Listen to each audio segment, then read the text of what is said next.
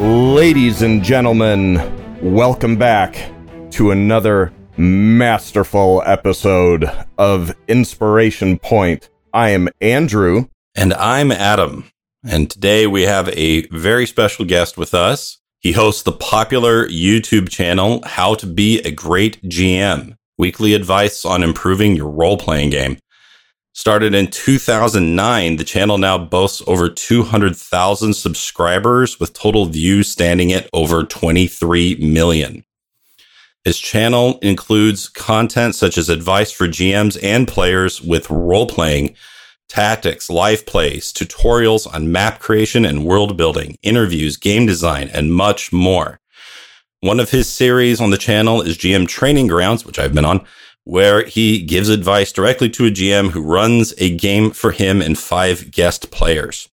His most popular videos include creating the ultimate villain, top 5 ultimate GM mistakes, how to run your first game, 10 ways to deal with murder hobos, and with 442,000 views, 15 irritating things other players do. Player character tips. He is also a writer and designer in his own right, having written supplements for Dungeons & Dragons 5e, including nautical and epic campaigns, as well as his own diceless RPG system called Bounty Hunter. Ladies and gentlemen, the one and only Guy. Woo-woo! Hello, everybody. What an introduction. Thank you. Welcome. Well, it's well-deserved. Yeah, we're both big fans of your channel. We'll try not to fan too hard on you. Well, but no promises. Got to be true to ourselves, right? Right, absolutely. That's right. Yeah. If you can't nerd out here, where can you nerd out? So, just to kind of get started, we want to, this is a question, we often ask anybody, and everybody that comes on, which is, how did you get into this? What is the origin? What's the backstory? Getting into not just YouTubing, but role playing in general. And you kind of mentioned that a little bit in your latest video, but go ahead. Mm-hmm. Yeah, a little bit. So, when it comes to role playing in general, I think that was just something that I discovered by chance. A friend of mine was busy working on a character sheet, and I really wanted to know what he was doing. And that kind of led me into the whole role-playing space. And our first GM was his brother, and his brother was a very strict GM, calendars, that kind of stuff. Wow. Yeah, and I played a spellcaster, and this was 2nd edition Advanced Dungeons and Dragons, and I had to know all of the spells personally as the player, because I was not allowed to read what the spells were, so I had to write them out. This was so back so far in the past that I don't think the internet was even legal yet in my home country. So there was no downloading of the spell lists, and this was handwriting. Check the SRD. Right? So that's kind of where it started. And the GM, he made some critical mistakes, which to this day, I think we still talk about it, which is now almost 30 years later. Are you still in touch with him? Not with the GM, but we are in touch as the original group. I was very fortunate that the friends I had in junior school, I've kept all the way through into adult life. That's very cool. Yeah, it's been a privilege to know these guys. And we still talk about it. We were going to build an amazing thing, and then the GM took it away because he had his story and his plans, and he was damned what the players were going to do. So that inspired me. And then Thaco was the other major element as to why I wanted to become a GM. Those of you that don't remember Thaco or don't know Thaco, it was an inverse mathematical calculation to work out what you needed to roll on the D20 in order to hit an armor class. And I don't think I still understand it to this day. So I was like, if I'm the GM, I can just make up the number they have to hit, and I don't have to do the maths. So that was a really easy step for me, was to step into that space. And I love telling stories and things. So I want to be a GM so that my life with this game will be easier. Yes. I don't think I've ever heard anyone say that ever. Yeah, well, you know what? I'm busy working on a new project, and I look back and when you write stuff out and you're trying to explain it to people, and this is what I love about running a channel, is that when you're trying to explain something to somebody else, you first have to understand it yourself. Yeah. And oftentimes we take for granted what we think we know until you start interrogating it. You're going, well, why am I actually saying that is what it should be? Where does that come from? And I have realized that I think, there are other GMs out there, and there's a very good GM out there, the lazy GM, who gives great advice. Yeah, absolutely. And I go, you know what? I actually think that's the key. That's the real key. And because you always give the most work to the laziest person, because they'll find the easiest way of doing it, right? And the fastest way of doing it. So that's a great perspective. Yeah. So a lot of my advice is on how not to work. Yeah, it's not a bug, it's a feature. I like Perfect. Yeah, and then jumping into the YouTube space, I worked in television for most of my official career life. So I kind of had the technology to be able to do the recording of the videos and that sort of thing briefly anyway. And I mainly just made the channel for local players in my local gaming space, which in South Africa was not a big space anyway. And it was just to try and encourage people to say, well, just because you are not, you don't think you're a great GM doesn't mean that you are not a great GM. And, I sort of said, well, what sets me apart from somebody else? Because at that stage, I was sort of winning competitive GMing games and stuff at local conventions. And it was like, well, what sets me apart? And to be absolutely honest with you, the only thing that I could find was the fact that I had spent 3 years at university studying storytelling as a scriptwriter for television, and could see some parallels between script writing for a feature film or writing a novel and role playing as a DM.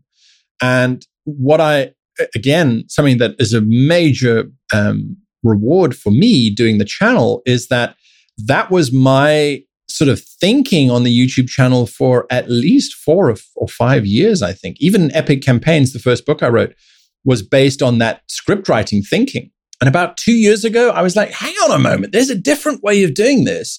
It's still using some of that knowledge, but it's a completely different way of looking at it. So let's try doing it this way. And then very recently, I've had another sort of gear shift in my mind going, well, actually, those have all just been giant stepping stones to get us to a new point. And if you understand the new point, if you understand the stepping stones, then you can get to a new point where you really shouldn't be planning massive amounts of stuff. Well, depending on your group, of course. But yeah, sure. So I've always been on this journey of how to make GMing as easy as possible by making the least amount of work possible.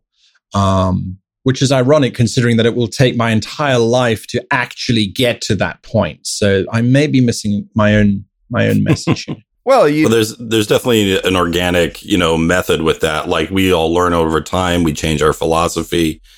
We change our GM styles. By the way, that's one of my favorite videos of yours is like the different types of GMs. Mm-hmm. Right. And I think you said you're a narrator. Yeah. And do you think that's still true? Do you think that's still the case? Yeah. Well, it's a very interesting question from the perspective of, I think in a home game around a table, yes, I definitely would be. But as a lot of people don't realize, or maybe they do, and it's just the burden that I have to bear, and I shouldn't complain about it. But in terms of running games on a stream, a lot of the work that I do for those stream games is literally because of the audience. Right. So a lot of the map making stuff I do and used to make maps for my own home games, but not nearly to the level of detail or to the amount of information that I was putting onto those maps. And using VTTs and that sort of thing. Again, there are companies out there that want us to use the software. It makes life easy for a lot of people. It really, really does. Mm-hmm. For me, as someone who doesn't really care about distances and I'm much more theater of the mind, for me, it's a case of going, well, I am a narrative GM, but now because of my career and what I'm trying to do and show people how to run these games, I actually become a little bit more of a simulationist or a planner, where I'm trying to work out, okay, if they're using this map, this is where they're going to go, and I'm going to put tokens here and that sort of thing, just because of the stream. So you have to treat those different situations differently. That makes sense. Like, at what point did you realize, oh my gosh, I'm onto something? Like, this channel is popping, like what was that moment like? It was a surreal moment, I can tell you, because I had recorded 2 videos, I believe, the very first 2 videos that I had done. My partner helped me record them, and we put them up and we shared them with our local community, but we didn't do anything beyond that. We were too, just in South Africa, no one was going to pay attention to us in the rest of the world. And somebody posted a link to the video on Reddit, and overnight, that's it. Overnight, we had 2,500 subscribers suddenly jump onto the channel. Holy moly. And I mean, going from like 300 subscribers, 400 subscribers, it was this mega jump. And what really did it for me, and I continues to this day, as a matter of fact, doesn't matter how big we get and that sort of thing, are the comments of people going, oh my goodness, this has helped me so much. I've suddenly realized how to do this, or you've just helped me understand what I've been doing all along, but now I know it as a process, so it's now even better for me, or I get more reward out of it. And that is definitely what kept me going. I have always tried to at least read every comment on the videos that we release. And sometimes that's not possible. Like, videos get suddenly 1,000 comments, and it's like, well, this is going to take me days just to read through it all, unfortunately. But do you read through them all? You read through all the comments? If there are less than sort of 300 or so, I definitely try to do it. You'll know that I have read it, because usually if I agree with you, I'll give you a little heart. That's the one thing. If I don't agree with you, but I still feel that you have a valid point, I'll give you a tick. Because I firmly believe all of our different styles and the different ways that we play this game, I might say it should be free form and don't worry about the math. I know that for me is fine, but for someone who is a tactician or someone who likes the numbers, they're going to look at that and go, well, that's complete rubbish. The numbers are there for a reason. So they'll make a comment about that. And I agree, those numbers are there, and that game is absolutely as valid as mine. So that's why they get a tick. I don't just ignore them. So I do desperately try and read it, every comment. Have you ever gotten to a place where when you were reading the comments, if it was, a bunch of negative feedback, or, a lot of folks who are content creators, some of them have basically give themselves a rule where they're like, I don't read the comments, because a lot of times, especially with just the way internet culture can be, behind the anonymity and everything, there can be just a massive amount of vitriol and just, unhelpful nastiness and unconstructive negativity. I imagine after all the videos that you've made, and some of them being a little more controversial and stuff like that, although you're not trying to be controversial for the sake of it, but have you? I'm sure you've run into those kind of situations with the comments and stuff. And how do you move past those things and kind of keep yourself positive and still wanting to do what you do? For that, the best answer is you make sure that you have a very good business partner or a very close person to you who can politely remind you that you don't need to go and stand in front of a bus. And it's very helpful. It is. At one point, once the YouTube channel had been going for about a year or so, or maybe a bit less than that, I got in a business partner to come and help with the finances and the website and all that. The web goblin, as everyone knows him. Sure. And at one point, he banned me from reading comments. He's like, he will read the comments, and I'm just not allowed to read them because they were affecting me so badly. And even to this day, I've learned now that If people are writing comments, it means that either they're trolling, they're angling to try and get some kind of attention, or and those are the sad ones. Those are the ones that I can't do anything about. Or these are people who are so passionate about what they believe to be true that they want to voice it because they feel it has validity to it. So I will try and read all of the comments. And when you get to those negative comments where it talks about attitude or disagrees flat out, those are the ones where I go, okay, let me read this. Let me understand where they're coming from, because that can only help me become a better person to understand opposing viewpoints and things. But I mean, I have had people tell me that my eyebrows are too small. I look like a fat Harry Potter. Oh my gosh. That was my favorite one. Yeah, I accidentally shaved because I have a beard, and good for I you. needed to do. Yeah, no, that will never happen again. Ask any bearded man if when you shave for that first time, there's a feeling of being naked. It's really weird. I never will. My wife has never seen my chin, and I'm going to keep it that way. I'm pretty sure I'd terrify myself. Who's the stranger in the mirror? Exactly. Yeah, I made sure I went through incrementally in front of my children so as to not terrify them. Right, absolutely. Stranger in the house. Somebody broke in. My girls were teasing me and pulling on it and stuff. That was great. Right.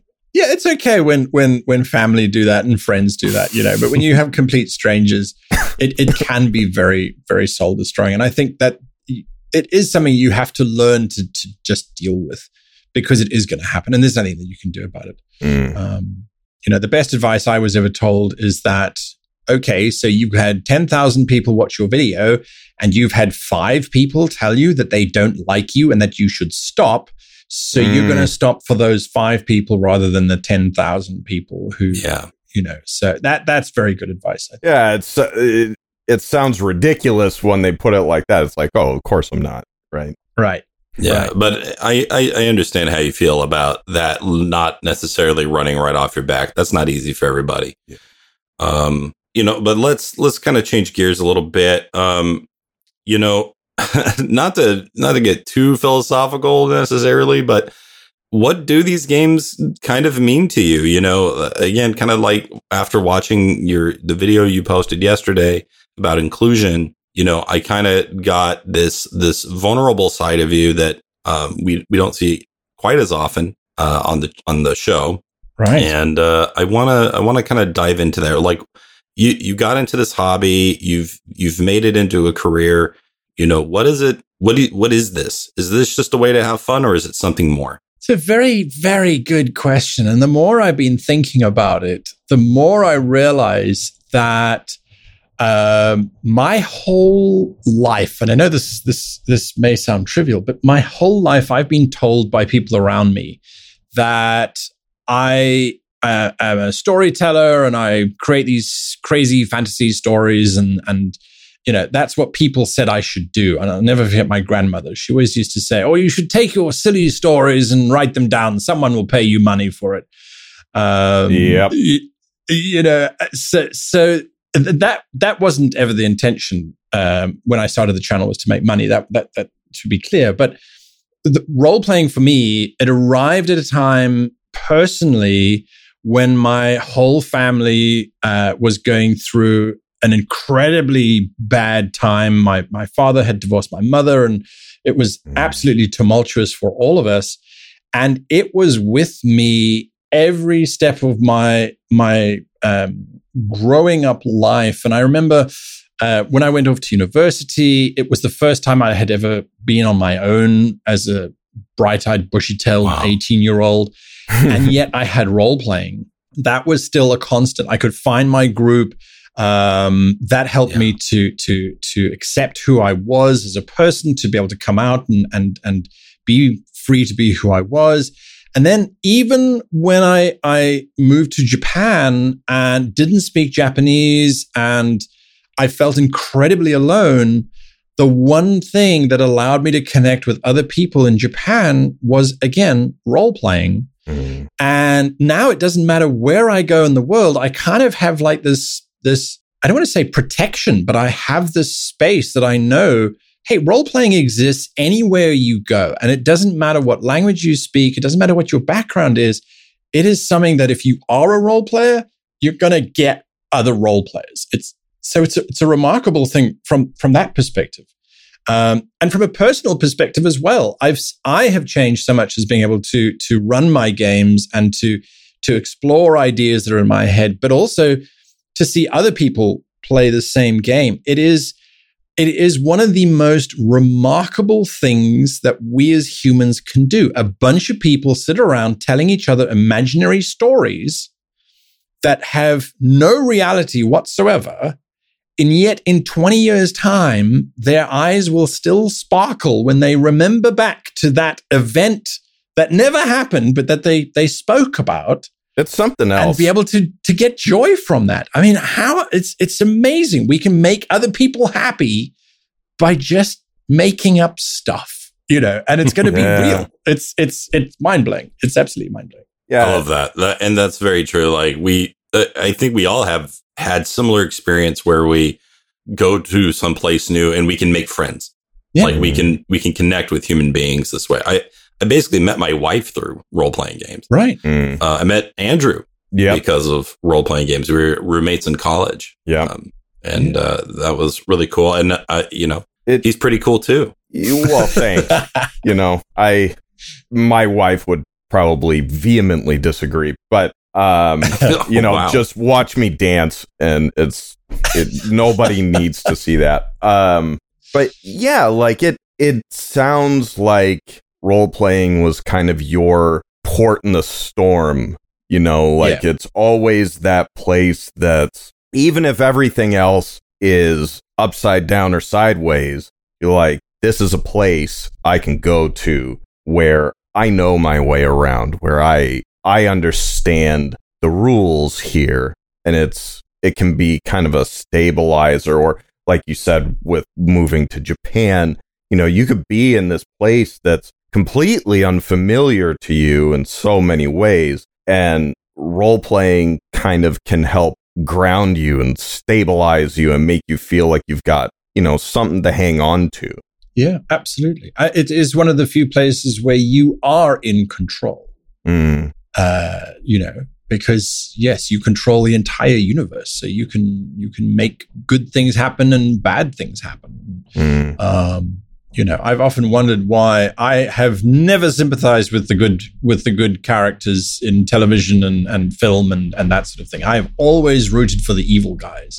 Really? Always. Skeletor was my role model almost in my formative years. And then it was Shredder and move up the list as you go. And I've often sort of thought, well, what the hell is wrong with me that I like the bad guys? Yeah. And I have the reason actually. Oh, yeah. Yeah. It's and it does feel weird. What in the world? But I always wanted to see what would happen if they won, because like you always know the Ninja Turtles are going to kick the tar out of Shredder. And it's like, I wonder what it would be like if he actually achieved his dreams and he went out there and just took the world by storm. What would that look like? A hellscape, I'm sure, but yeah. Yes. Absolutely. Yeah. And I think that what villains have always done is they have actually gone after their dreams. I know it sounds perverse, but if you think about it, the bad guy is the one who's willing to do I will blow up the world to make myself happy. Good for you. I'm not going to. I'm not going to sit around and be miserable and complain about life. I'm going to kill orphans and eat dolphin for dinner. But I am doing something about it. So it's called being proactive. Exactly, right? So, but it's also about being in control and in charge, I think. Whereas the good guys are very seldom in charge or in control anyway. They're always reacting to the bad guys. So I think being a DM is just a natural step forward where it's like, well, you can be the bad guy. But in this case, you are the best bad guy because you are going to lose against the players, hopefully, against player characters. Yeah, there's this weird thing where we absolutely love to be these characters. I mean, we both relish, Andrew and I, being our respective villains for our campaigns. Oh, Even though, down the line, it does all come to an end. And in a weird way, you're rooting against yourself. Yes, exactly. You think it's going to come to an end. You're in Barovia. There's never an end. Yeah, Andrew's enjoying tormenting me with Strahd these days. It's so fun. Oh, lovely. So when you do get to be a player, I assume you get to play sometimes. Do you? Do you get to play? I guess that's the first question. Do you ever get to play this game? I do get to play one shot every now and again if I get invited onto someone's show to play. But and of course, in Training Grounds, I get to be a player every week. Although that's not, I wouldn't say that is playing in the sense of I'm not digging into the character and building that character over a series of adventures.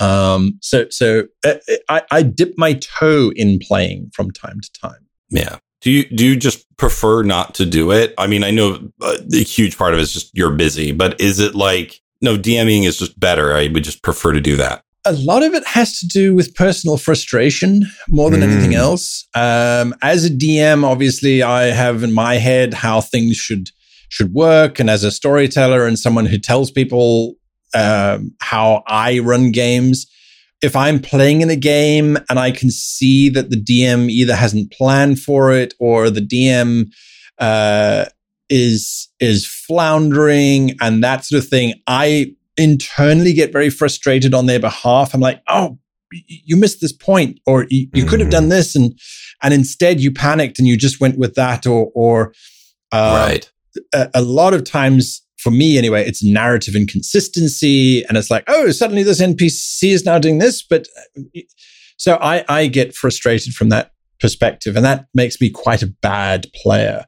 And I know this to be the case. So I have been very specifically trying to undo that programming in my head so that I can sit back and just enjoy and relax. And with Training Grounds, it's actually been a lot of fun to not have any of that pressure, just to go, you know what, let's see what happens and let's just play the game. So it's actually been quite therapeutic in a way to undo all of that. So that's a lot of personal growth, really. I mean, that's being able to look at yourself and go, okay, I know I'm doing this, and I know that it's an issue, or maybe it's not necessarily always fair to the person that I'm like, I say judging, but I don't want that to seem as bad as it sounds. But, you're kind of critiquing the GM silently as you're playing.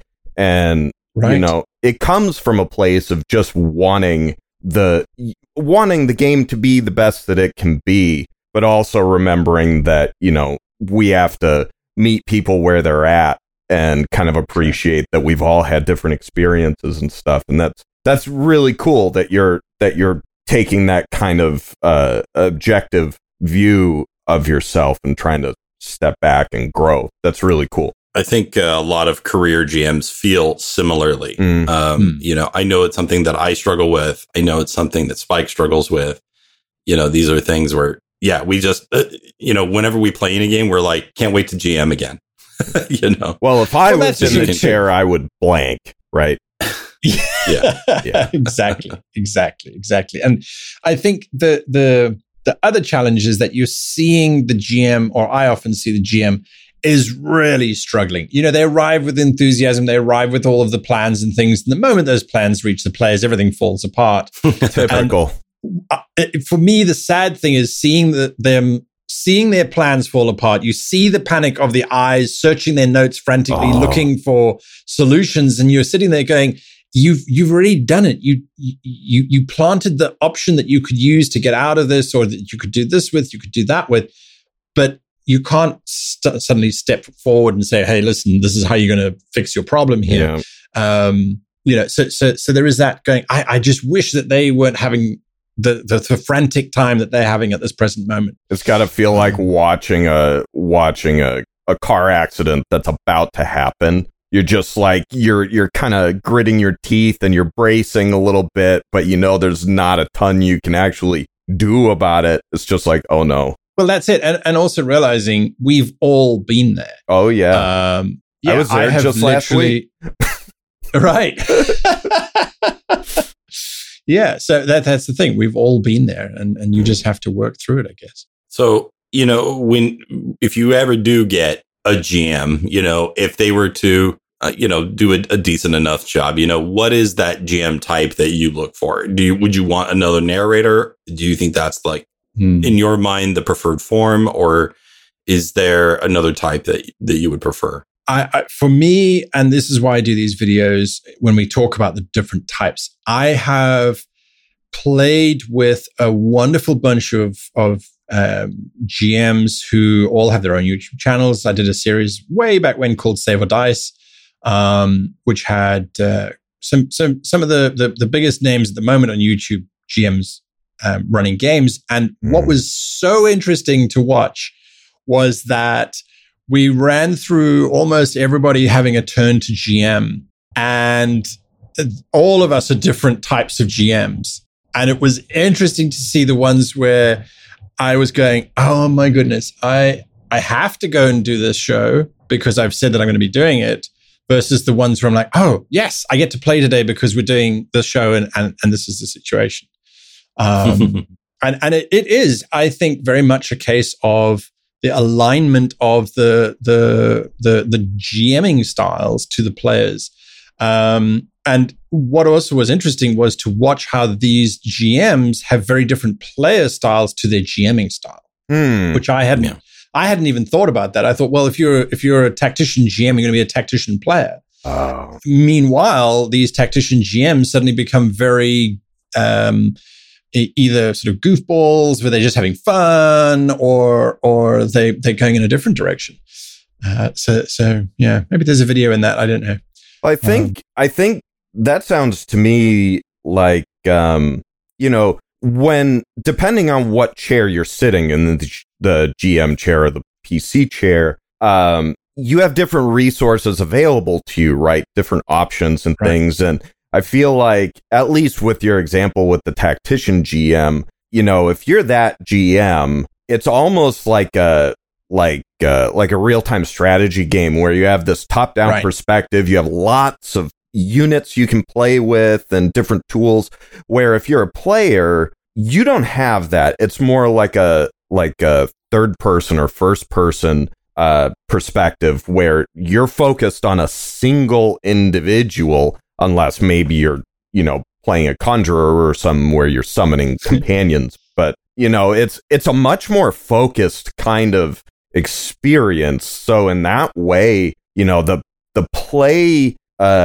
experience can really be surprisingly asymmetrical, now that I think about it. I haven't really sat down and thought about that before, but that's really interesting. Well, add into the fact that the GM not only has the responsibility of the encounter building and the adjudication, but they're also overall responsible for the game itself being fun. That's often a perceived sort of pressure. So the GM is under a very different amount of pressure as well. Yeah. So I think you're onto something there in terms of it is very asymmetrical. Yeah. Yeah. So you've been thinking a little bit about sci-fi these days, yeah? Yes. You know, and you have this game, Bounty Hunter, which is also sci-fi, yes? Yes. Yeah, please talk to us about that theme, you know, what you've been thinking about these days. Sci-fi has, for me, always been as great a love as fantasy in my world. I grew up watching the Gummy Bears and He-Man and Master of the Universe, which is all fantasy basically, as well as watching Star Trek. And you did some voice work for Star Trek, as I understand. It was a mod for one of their games that came out a long time ago. It was like 4 lines where I got to be a Romulan commander, I think it was. Hey, that's awesome. That was a bit of fun. There you go.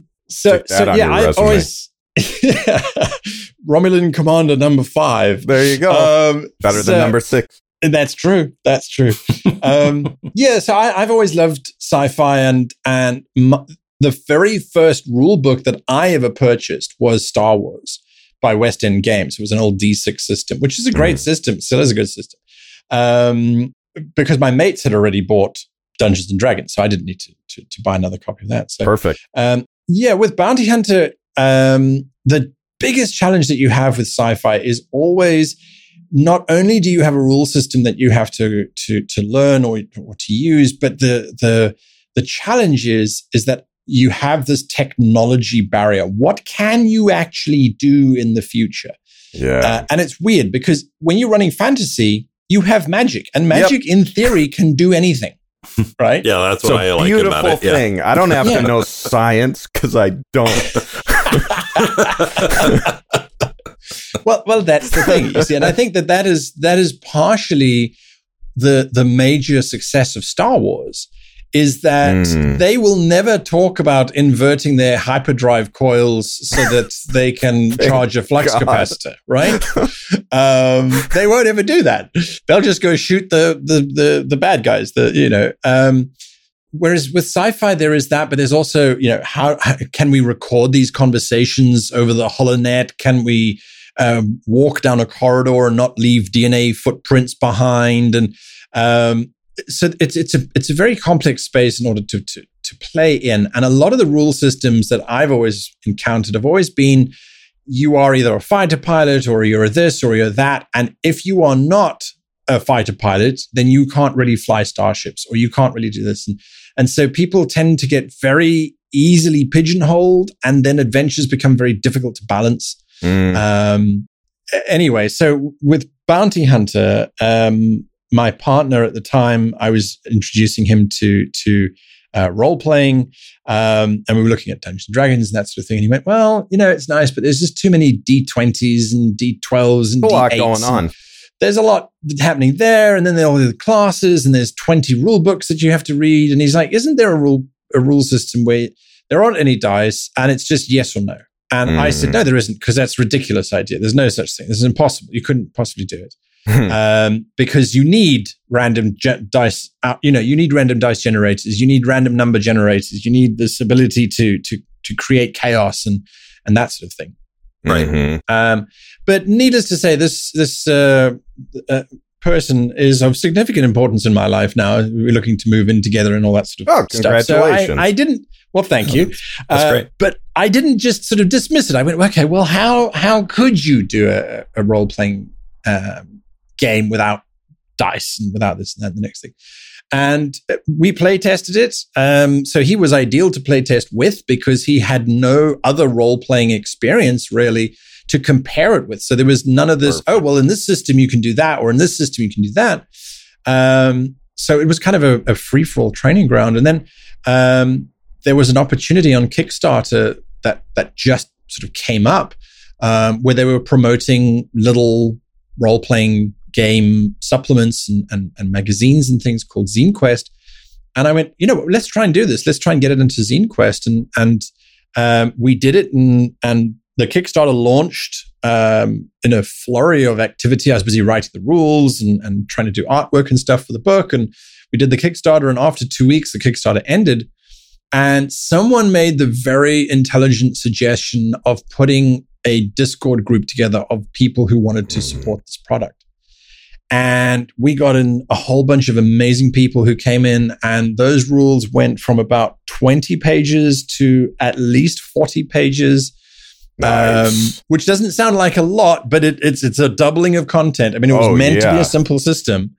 It's still a simple system. And then we reached a stretch goal. So they said, "Oh, please write the universe." And I mean, what GM does not want to create a world that other people will come and play in?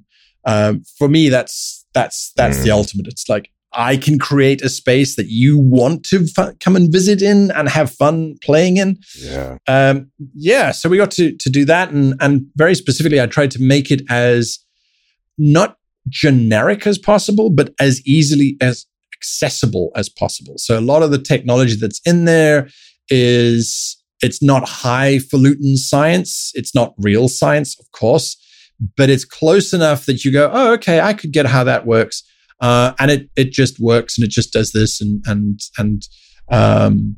to try and make it as accessible and easy to use. Easy enough to suspend your disbelief. Yes. Right. Exactly. To make you feel like you're in that space. Right. And I like that. I was told that we should have you like run us through creation. Yeah, run us through making a character. Do you want to do that? So he said it would take like a minute. Is that true, or is that too long? Well, it can take a minute. Just unfortunately, it can't be done in a minute over a podcast. Fair enough. Oh, okay. And the reason for it is the way that character creation works is that you are responsible for choosing your character's name, and you're responsible for choosing the species that your character is going to be, human by default. And then there are 9 steps that the book takes you through. And each step is a little piece out of your character's history. So the very first step is where you were born. And there are 12 entries that you choose from. And that ranges from you were orphaned as a baby and you grew up in an orphanage, all the way through to you had a rich family, to you were born on a spaceship. So there's 12 different sort of origin stories, if you like. And each one of those has the skills that you will have access to. So you work through your initially it's 6 steps, and that literally will build your entire character backstory at the same time, because there's a whole little paragraph which describes your background, and then you have to input per background 2 names. So it'll say, oh, I really miss, and then insert name. So you put in the name Polly. She helped me grow up on the streets. So what it's doing is you end up with a page backstory that has already been written for you. It's populated with a whole bunch of hooks for the GM to go, give me your backstory. Let me pull out some names. Who was in your past? Who was a bully towards you? Or who was it this? But it also has already pre-constructed all of your skills. And that's pretty much it. So once you know those 12 options per step, you literally can open up the character sheet. We've got it in Foundry VTT is the official sort of VTT space. You go create character and you go step 1, step 2, step 3, step 4, step 5, step 6, step 7, and you're basically done. Nice. So it's really, really simple. But also the feedback that we get from people who use it, they're like, well, I love the fact that the backstory is already written for me, but part of the whole thing is you can rewrite your backstory. You can go mad. You can do whatever you like. But for people who either struggle with backstories or who kind of go, well, yeah, I like backstories, but I don't know how to write them, or I don't know what to include. This gives them a very firm basis from which to move forward. And even if you change it, you know, if you want different options, you can still look at the questions and stuff and use that as a foundation to build your own stuff on. That's a great idea. Yeah. People have really responded well to that. They're like, oh, it just makes life easy. And I had the joy of running a few folk yesterday through a game, and they had got the book the afternoon of the game. They'd kind of skimmed through it and they went, okay, well, you know, this is this and this is that. Then we did character creation in Foundry VTT, where the longest time was them buying equipment. Players love shopping, and that's what they did. And then they stepped back and they were like, wow, we've got these characters, let's play. And we were playing and we had a great session, and they went through a giant starfighter battle, and they boarded a derelict cruiser and fought off some AI robots, and they had an absolute blast. And at the end of it, they're like, but we didn't even finish reading the rule book, and we didn't do this. I'm like, well, that is the point, is that the mechanics are so simple that oftentimes people will read the mechanics and they'll go, I'm not sure how this is even a role-playing game until they play it. And then they sit back and go, holy smokes, this was a cinematic experience. And again, because I'm a storytelling GM, the rules I write are going to be hopefully more inclined to being storytelling than to anything else. Of course. I gotta say, Andrew, that sounds like right up your alley. I was just thinking the same thing. I was like, that sounds like my jam right there, baby. Yeah, that sounds really good. I actually do want to play it. That sounds like fun. So what is the best Star Trek? I'm just gonna open up that trap for you. We're gonna get so much hate mail. Oh yeah, that's an interesting one. No, I have to say my personal favorite Star Trek of all time is The Next Generation. Absolutely love Deep Space Nine, love Voyager, but The Next Generation on so many levels was pushing boundaries, just as the original series did. But yeah, you look at the stories that they were telling. I mean, these guys were making up the most amazing stories in a time when science was coming up with crazy ideas for science, and yet I think the stories are fairly accessible. The hairstyles haven't kept up with the times. That's how it always goes, man. Maybe not. That's it. But truly, truly, truly solid. I mean, yeah. So that would be my flag is stuck on Enterprise. That was brave of you. Well, thank you for being brave. Yeah. Though I would say that's pretty safe. So, what other pieces of sci-fi are you interested in or have found inspiration with?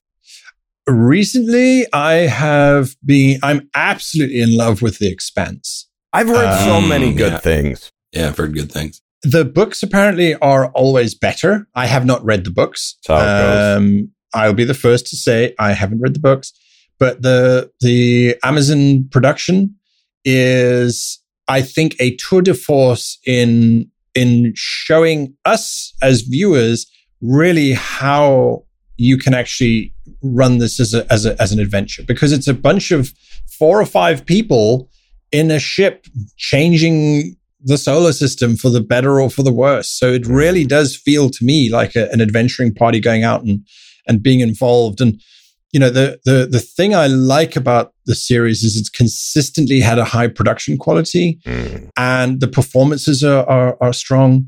Having said that, I don't think anything will ever come as close to perfection as Battlestar Galactica, the remake from the early 2000s.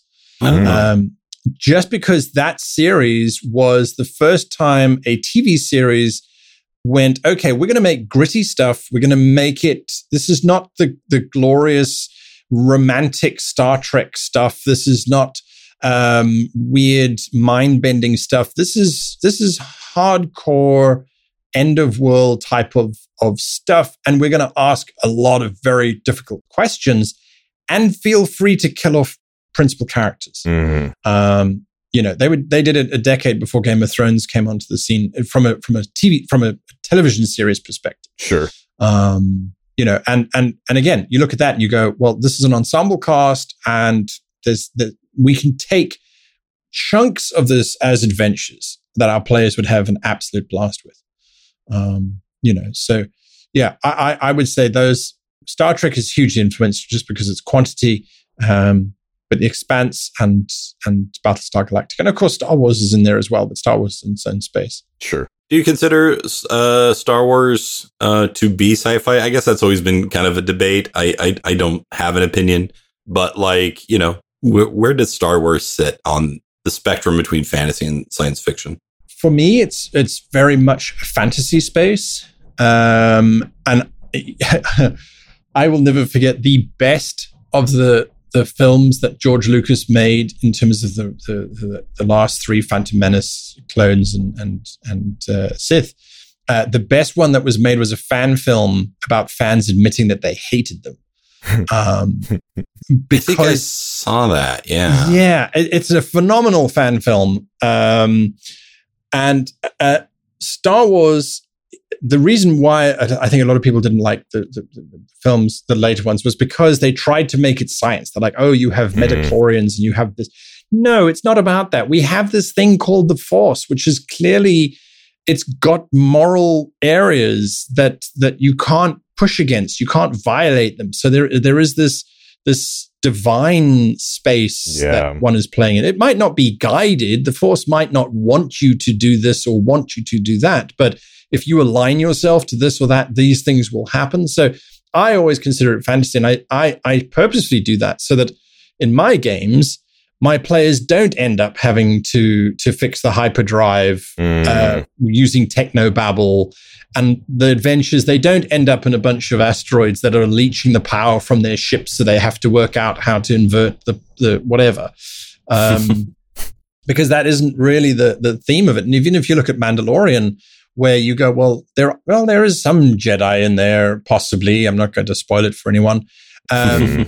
But there is still that sense of they're on starships and they're speeding around the galaxy, but there is still a strong fantastical element as far as I'm concerned. The monsters they fight are giant monsters that live under the ground or live in space, and so yes, I say fantasy. Yeah, I think I tend to agree with that. So, you must have a lot of experience with playing these games, and you must have a lot of stories to tell. I wondered if you would share with us and the listeners, just one of the great stories from your experience, like something that you either did as a player or that you put your players through. I always hate this question because it's like, well, what category of wonderful experience do you want? Because I have had the most amazing players at my tables, and I, as a GM, the goal, or one of the goals, is to make a world that is so immersive that your players feel as if they're there. So I have had a player burst into tears and be almost inconsolable for a while because of an outcome that I caused to happen based on what that player had done. Adam dreams about that. Right? Yeah, I don't hear anything bad happening yet. Yeah, well, I felt terrible because, I don't want to make anyone cry. Well, but inside, deep down, there was a little devil DM going, yes, you did it. You got them to believe so much in this world that you did it. So I look back and the things that I remember are those wonderful moments where it's always the players have taken stuff that you have given and they've done something completely unexpected with it. And a great example was very briefly, my players had a sky whale, which was basically a flying whale. It was used as a cargo ship, which they had apprehended through an illegal activity. And it was carrying a cargo of 40 tons of beans, dried beans, because... Oh my gosh. And these are hanging from the whale or on top of the whale? Well, they're on top of the whale. So he has a platform on his back, and these beans are all in crates and stuff on his back. Why beans? Because I did not expect them to hijack the whale and then ask me what's in the crates. I mean, why would someone hijack a whale? Right? I would never. See, and now I'm having that moment where I'm like, guy, why didn't you have them store the beans in the whale's mouth? Obviously, comedy ensues. Exactly. So, so they had this well and it had beans on it, and the party had split up. I love split parties, so my parties quite often split. They'd split up, and the big bad that they were going to be facing at the end of the adventure had arrived to taunt them and to start hunting them down, just to set up that there was a big bad and that he was going to be the enemy. So 3 of the players decided they're actually going to attack the big bad right now. Now, this is an ethereal undead held together with necromantic magic in full black plate mail, riding on an adult white dragon, and the players are about level 3. No big deal. No big deal. We're just going to charge at it. So they charge towards this guy, right? I don't know what they were thinking. I don't know why they were doing it. Maybe they were just trying to end the session early. Nonetheless, that's what they're doing. But one of them thankfully messages the other player on the whale and says, look, we're going into battle. Come and join us.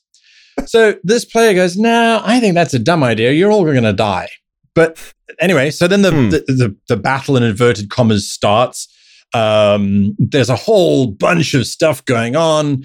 The paladin forsakes his oath to his god, and I throw in this vision for the paladin of his companions all turning into ghosts. And anyway, so this whole battle's going on, and they're losing horribly. The villain is just taunting them, and I'm using it as a lesson to show them how powerful the villain is. And the next moment, the player who's on the Skywheel says, "Okay, well, I take off. I take the reins of the Skywheel and I take her up into the air." And you go, "Okay, sure, that's fine. You do what you do." And they say, "All right, so I'm going to fly over the dragon who's busy taunting all of the other players who are busy dying. And I am going to cause the whale to roll onto her belly and drop 40 tons of beans onto the bad guy." Oh, Lord. And I'm like, well, that's brilliant. How much damage do you take from having 40 tons of beans dropped on you? Well, it's 40 tons of anything. It doesn't matter. Right, yeah. 40 tons of feathers, bricks. Yes, Doesn't exactly. So I went, okay, well, that is going to do a significant amount of damage. To say the least. Right. There's no rule book. There's no entry I could find on how much damage 40 tons does. Here it is. 1 ton of beans does this much. Okay, just times 40. Easy peasy. There you go. Absolutely. These So they destroyed the dragon, right? Yeah. They destroyed the dragon. But what was quite funny was I said, okay, well, 40 tons of beans is going to fill up a large space. So everyone has to make dexterity saving throws to get out of the way of these beans and so on. But the one character who'd been taunting this dragon and had been really aggressive and a little bit foolish in a way, they had been frozen on the spot directly underneath the dragon. Oh boy. God. And they just look up. I'm like, you look up and you just see 40 tons of darkness descend upon you. And so they died. And the paladin was like, "Oh my God, I foresaw this. When I forsake my God, I saw my friends turning into ghosts, and now it's just happened." I'm like, yeah, sure, that's the plan. That's definitely what has just happened right now. Yep, I knew the beans were coming. Anyway, so that's one of my favorite stories is death by 40 tons of beans. Man. Yeah, I think that next time you're asked that question, you should just tell exactly that same story. That's a great story. Right. That is the objective, correct answer to the question. Yeah, it really was.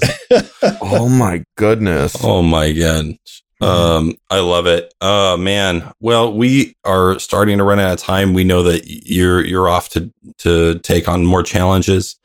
But is there anything you wanted to kind of leave the listeners with? Some last piece of advice? I mean, I know that that's your whole thing is advice, but either advice or plugs or anything else you want to talk about? Well, I think just in terms of advice, I absolutely always maintain that as long as you and your group are having fun whilst role-playing, you're doing it right. And don't let anybody say, "Oh, well, you're not like so-and-so." Well, sure, you're not like no one is like anybody else. Mm-hmm. You are unique. So if your group is having fun and keeps coming back week after week, then that is a winning game. That is the best game that you can hope to have. However, if you are finding that your groups fall apart or they don't meet regularly or there's excuses being made, then it's time for some very earnest self-reflection. And I do it all the time. And it leads you down places and you go, well, maybe I'm the wrong fit for this group. And I need to find a different group, and to not be afraid to do that. If I can role play with people in Japanese, in a language I don't even speak, anybody can find anybody. The internet has made sure of that. And with all of the COVID and stuff, we now all know how to use Zoom and that sort of thing. So have fun. And if you're not having fun, go find it somewhere else. It's go. Out there. Very good. Well, that's awesome advice. Thank you so much for coming on the show and sharing your thoughts with us and your experiences. It's been awesome having you. Sure has. My absolute pleasure. Thank you for inviting me. Yeah. I've got about 10 minutes. Yeah. Well, since we have just a couple minutes, I want to throw this at you because Spike asked us in our chat. He said, ask Guy how to deal with difficult players who are too clever for their own good and always turn scenarios on their head. Asking for a friend, big smiley face. Yeah. Yeah. Players who are difficult or who are too clever for their own good, as you say. You have to look at those players and you need to understand why they're there. And if they are there just to prove that they're smarter than the GM or that they are the smartest person at the table, I would seriously question, why are they at that table? What is it that if you like someone proving that they're better than you, well, that's fine. That's your personal choice. But I think that it's very easy for someone who's got a very quick mind to find solutions and to derail these things. I mean, this is a fantasy game. You are making stuff up as you go along. So if you're very quick at doing that and you can sort of work the system, you're winning an imaginary game. Well done. You can collect your imaginary trophy at the door on your way out. Here's your no prize. Yes, exactly. So, in the past, I would try and say, okay, well, you should talk to the person and try and understand why they're doing it and try and find middle ground. And I do believe that is still true. I also believe that some people, they just like to be right. And because, as we spoke about earlier, role-playing is the space where, for a lot of people, it feels like you're in control. So you want to be able to show that in this space you are the smartest or you are the clever one. Yeah. That you can forget that you are not alone and that this is a group exercise. Yeah. And I think that social contract is really, really important to remind people about. Because our hobby, I think, tends to lend itself towards people who are not always the most socially aware individuals. Sure.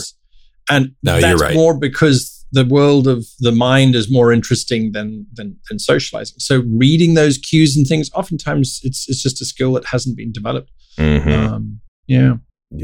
It can be very tricky, though, to do that. I know that if I play in a Star Trek game and the GM doesn't know Star Trek, it's so easy for me to say, oh, well, I'm just going to run a multispectral scan. And of course, that means that reveals everything.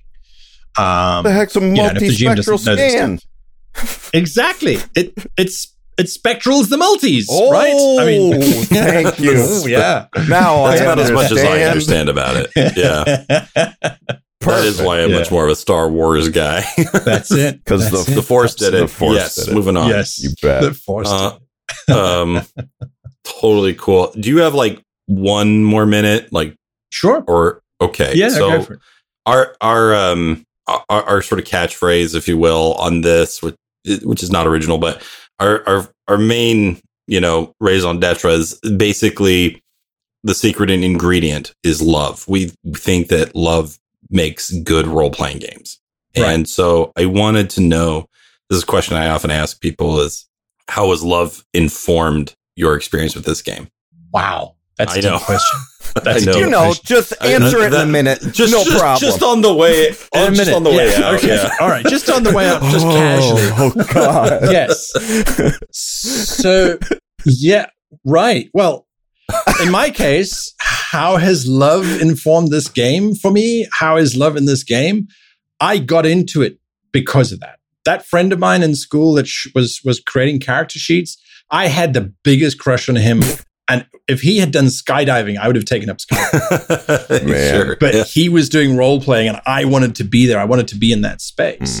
That's adorable. It has remained that way to this day. I mean, the role-playing system, Bounty Hunter, I wrote that for my boyfriend so that he could role-play with me. And to show the amount of geekery that goes on in my life is on our first date, he had created a random table that I would roll a D6 on, and that would determine whether we could hold hands or just walk next to each other. Oh, man. Right? My gosh. Oh. Wow. And I was like, well, you're a new one, but you're a keeper. I can see you being around for a long time. So, yeah, that was 7 months ago. So that's it's pretty good going so far. Oh, that's great. So, yes, love has definitely been at my table since the very beginning. And I hope it will be there until the very end. Oh, my God. What a great answer. There we go. The only answer better would be if you love 40 tons of beans. Well, as a matter of fact, who doesn't? Who doesn't? Well, I don't cook. I hate cooking. It is the devil's work. You have to be an artist to cook. I am not. The only dish that I will actually make, and I think it's featured on my show once or twice. I make a dish called 4-bean surprise, and the surprise is that there are actually 5 beans. Didn't see that one coming. I don't eat any food with surprise in the name. My mom made macaroni surprise once. I've told this to Adam, and she snuck tuna into it. And oh my God, I was it's just the worst. I had all my friends over and everything. It was like during the summer. We were like 10. We were all cranked up for some good old Kraft mac and cheese, and she sticks tuna in it, and I was like, "This feels wrong, Mom." What? I feel like I just need to apologize to you, Guy, on behalf of all of America for all of our food. You know, it's just kind of terrible all goodness. over. I won't. I love our food. I mean, the last time I was in the States for Gen Con, I think I put on about 10 pounds. That tracks. I was there for a month, but you know, it was great. I went from San Diego through Los Angeles to Minneapolis and then to Indianapolis. And in every one of those great cities, I was taken to the best Mexican restaurant in the US as far as the locals were concerned. That was amazing. I don't know, that's Mexican food, not US. Yeah, exactly.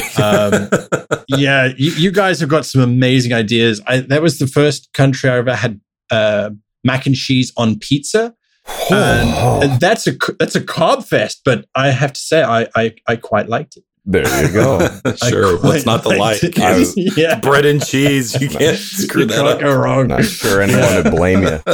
No, then you go to Japan and you end up with slices of roast potato, sweet corn, and mayonnaise on a pizza. And it's actually nicer than it sounds. It must be. That's definitely got to be on the bucket list. Is Japan one of these days? You got to go. It's an amazing place. Absolutely amazing place. I lived in France for a couple of years, and that was okay. Yeah, and holy crap, the food there just everywhere, just amazing. Just everybody. It's just off the chain. Anyway, thank you so much. I know that we have used up your time, so thank you so much for coming on and hanging out with us. My pleasure. And ladies and gentlemen, thank you again for hanging out with us. Thank you again to Guy. That was quite an experience, and we were extremely grateful to have you on the show. If you would like to check him out, make sure to just search How to Be a Great GM, and you'll find all his stuff, most notably over on YouTube. And if you'd like to find us, you can go to inspirationpoint.buzzsprout.com. And if you would like to connect with us on Facebook, Twitter, or support us on Patreon, there are 3 little bubbles on our website. If you're on desktop, the 3 little bubbles are going to be in your upper right-hand corner. If you're on mobile, it's going to be in the top middle. And just click on the one you like, head on over, and send us a message or pledge if you want to back us on Patreon. Lastly, I want to make sure that we do not forget to thank our loyal patrons, Spike, Kate, Fallingore, and Logan. So thank you all thank you. I was like, I'm going to get this. I'm going to nail it. So thank you everybody for hanging out with us. This was a super fun time. And just remember that even if you are hesitant or doubting your own GMing skills, you too can be a great GM. And until next time, stay inspired. Bye. Bye-bye, everybody.